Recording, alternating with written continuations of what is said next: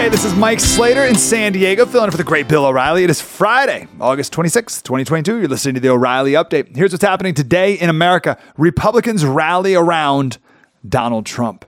Cigarettes remain a leading cause of death. Most parents reject the COVID vaccine for young kids. And a survey reveals the healthiest cities in the country. Also coming up, the message of the day. But first, the FBI search of Mar-a-Lago giving Donald Trump a boost in the polls. A survey from Politico finds 57% want Trump to win the party's nomination in 2024. That's a 4-point bump compared to last month. 17% support Florida Governor Ron DeSantis. Wow, it's really Trump's for the taking. Mr. Trump issued a scathing statement on Biden's plan to cancel student loans, said the former president, quote, "This is just another election-enhancing money grab coming right out of the pockets of working-class Americans." Obviously, that's true. Despite a massive drop in popularity, smoking cigarettes remains a leading cause of preventable death in America. 125,000 Americans died from tobacco-related cancers in 2021. That's 30% of all cancer fatalities. Lighten Up also slashes $21 billion from the economy in lost earnings. Just 12% of the population are regular smokers. That figure's down from 45% back in 1965. Geez, do you remember going into a restaurant and being asked smoking or non-smoking section? As if the smoke never traveled in the air. They used to smoke on airplanes. A majority of parents are refusing the COVID vaccine for their kids. Since the FDA approved the jabs for children under 5, just 4% have received the injection. It sounds like 4% too high, but good. Polls show most families will wait 1 year to see whether the vaccine actually works. Like, how about look around and kids are fine? Like, whether it works or not, wait a year to see if kids even need it. And of course they don't. A survey from Wallet Hub revealing America's healthiest towns. The cities are ranked by exercise, rates of obesity, percentage of smokers, drug addiction, life expectancy, and the fittest place for the USA for the third year in a row, Salt Lake City, Utah, followed by San Diego, Miami Beach, Denver, Colorado. The unhealthiest town in the country is Brownsville, Texas, then Mobile, Alabama, and Jackson, Mississippi. All the biscuits. Message of the day about the slippery slope, how it is real and it is undefeated. Coming up next. Did you know Fast Growing Trees is the largest online nursery in the USA? With more than 10,000 plant varieties and millions of satisfied customers. I have their trees and plants at my home, and they're fantastic. Have you had your fair share of landscaping woes and wasted weekends at crowded nurseries? Finding fast-growing trees will be like stumbling upon a hidden treasure, believe me. With fast-growing trees, it's different. From fruit trees to houseplants, they have it all delivered right to your doorstep. Plus, their plant experts are always available for advice. And here's the best part. This spring, they have up to half off on select plants. And my audience can get an extra 15% off by using promo code BILL at checkout. So please go to fastgrowingtrees.com, use promo code BILL at checkout. Hey, it's Mike Slater filling in for Bill O'Reilly. Now it's time for the O'Reilly Update message of the day. The slippery slope is not only real, it is undefeated. Never let anyone tell you that the slippery slope is a fallacy, and I will give you the worst example. In Canada, in 2015, the highest court over there declared that physician-assisted suicide must be legal. And the next year, they passed a law saying that you can get a physician-assisted suicide. But we were all told it was only going to be under the most dramatic and dire of circumstances, with the strictest and tightest of controls. Only people who were suffering near death, unbearable pain, and signed off by 2 independent doctors, maybe even a panel of doctors. That's what we were told. That was only 6 years ago. And a lot of people are like, man, I don't know. That doesn't really sound like a great idea, probably. Oh, that's the slippery slope fallacy. Everything will be fine. And already, only 6 years later, a man in Canada got euthanasia. And his application for euthanasia listed only one health condition as the reason for his request to die: hearing loss. Hearing loss. Not exactly a terminal illness. The biggest problem with this issue is we have no language to even begin to discuss it properly.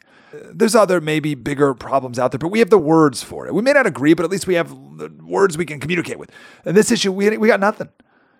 We live in a pagan death cult of a culture that doesn't respect life in the womb, certainly won't respect life at the end of life. Life's a circle. Babies and old people have a lot in common. You start out pooping your pants, you end up pooping your pants. It's the way it is. Babies and old people, they're losing things all the time. They're falling down. They're falling asleep everywhere. They do lots of crafts. And when we have a culture that doesn't value the life of babies in the womb, then we can't properly even think about end-of-life care. In Canada, 2 years ago, there were 7,000 people who died from euthanasia. 7,000? Last year, 10,000. And the slope gets slipperier. It'll be 1 million before you know it. They're already going to open up eligibility to people with mental illness, and they're debating opening it up to minors. One patient said the director of ethics at his hospital came to his hospital bed and told him that it cost $1,500 per day to treat him. In other words, geez, man, it's a lot cheaper just to kill you. Sign here. Euthanasia is now the 6th leading cause of death in Canada, and it'll get worse. A dear friend of mine was just diagnosed with ALS, and he'll die in a few years. A terrible dying process. You lose your body, but not your mind. It's torture in many ways, and he's at peace. He said he's going to use his death to glorify God. Most people don't think like this. This is why most people were terrified during COVID, because they never contemplated death. Very few people ever contemplate their own mortality. So at the end of life, it's scary. And people think it's easier just to end it on my terms. And you say, Slater, what's the big deal? Someone doesn't want to live. Are you going to make them? I don't know. My point is it's very bad to live in a society that has such a low value of life. But this is what you get with nihilism and evolution. It's all random. We're all here by chance anyway, so who cares? From goo to you through the zoo. So let's just end it whenever I want. Be careful of the progressives. They progress at first slowly, and they're very slippery. Coming up next, something you might not know. How far would you go to defend your freedom of speech? It's coming up next. Everything is expensive these days, you know that. The government is printing trillions of dollars and consumer prices higher than ever. If the government continues its printing and spending, the dollar could continue its free fall and lose its coveted role as the world reserve currency. Let's hope that doesn't happen. But there are a few things you can do right now. American Hartford Gold can show you how to protect your money, your retirement, your hard-earned savings against inflation by helping you diversify a portion of your portfolio into physical gold and silver. Start with a short phone call, and they can have physical gold and silver delivered right to your door or put inside your 401k or IRA. So please call or text them right now. Tell them Bill O'Reilly sent you. Call 877-444-GOLD, 877-444-GOLD, or text GOLD to 65532. Again, that's 877-444-GOLD, or text GOLD to 65532. Hey, Mike Slater filling in for Bill O'Reilly. Now it's time for something you might not know. Salman Rushdie. I didn't know much about his story. In 1988, he wrote this book called The Satanic Verses, and in it he called Muhammad Mahound, which is what I guess Muslims were called by Christians in the medieval period, and it's offensive, and that's it. Like that's all. And the Ayatollah Khomeini, the first supreme leader of Iran in 1979, issued a fatwa, a decree for all brave Muslims of the world to kill Salman Rushdie without delay, to make sure that no one dare insult the sacred beliefs of Muslims henceforth. And this was in 1989. And just the other day, he was stabbed in the neck while speaking in Western New York. But it was in 2015 when Salman Rushdie said, "We are living in the darkest time I've ever known." Why 2015? After all he went through in the 80s and 90s in hiding, why 2015 was the darkest time? Because of the weakening of the Western value of freedom of speech. When the Ayatollah issued the fatwa in 1989, almost everyone in the West defended him. Today, if he wrote that book, the left would have condemned him, said he was to blame. How dare you insult Muslims or whoever else? It's the idea that the West doesn't believe in the concept of freedom of speech anymore. Freedom of speech is always going to be under attack. The question is, will it be defended?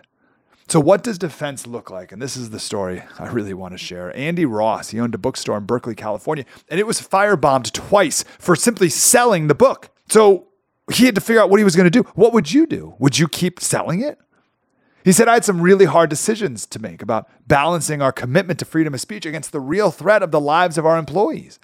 So he gathered all of his staff for a meeting. He said, I told the staff that we got to figure out what we're going to do. We got to decide, are we going to keep carrying this book and risk our lives for what we believe in or not? We could take a more cautious approach, sure, and compromise our values. So they took a vote, and the staff voted unanimously to keep carrying the book. He said, tears still come to my eyes when I think of this. It was the defining moment in my 35 years of book selling. It was the moment when I realized that book selling was a dangerous and subversive vocation because ideas are powerful weapons.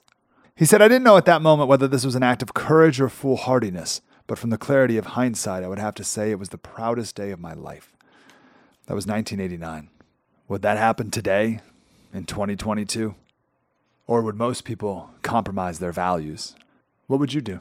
How far would you go to defend freedom of speech? Don't let them take an inch. We need to be freedom of speech extremists. More coming up. I'm Mike Slater from the podcast Politics by Faith. This is a crazy time in our country. It's stressful, a lot of anxiety, and it's going to get worse. And I realized that one of the things that helps me take away the stress is realizing that there's nothing new under the sun. So on this podcast, we take the news of the day and we run it through the Bible and other periods in history to realize that we've been through this before and we can rise above again. Politics by Faith, anywhere you listen to the podcast. Politics by Faith. Thank you, Bill, for letting me fill in again. Thank you for listening. MikeSlater.locals.com, and have a fantastic weekend.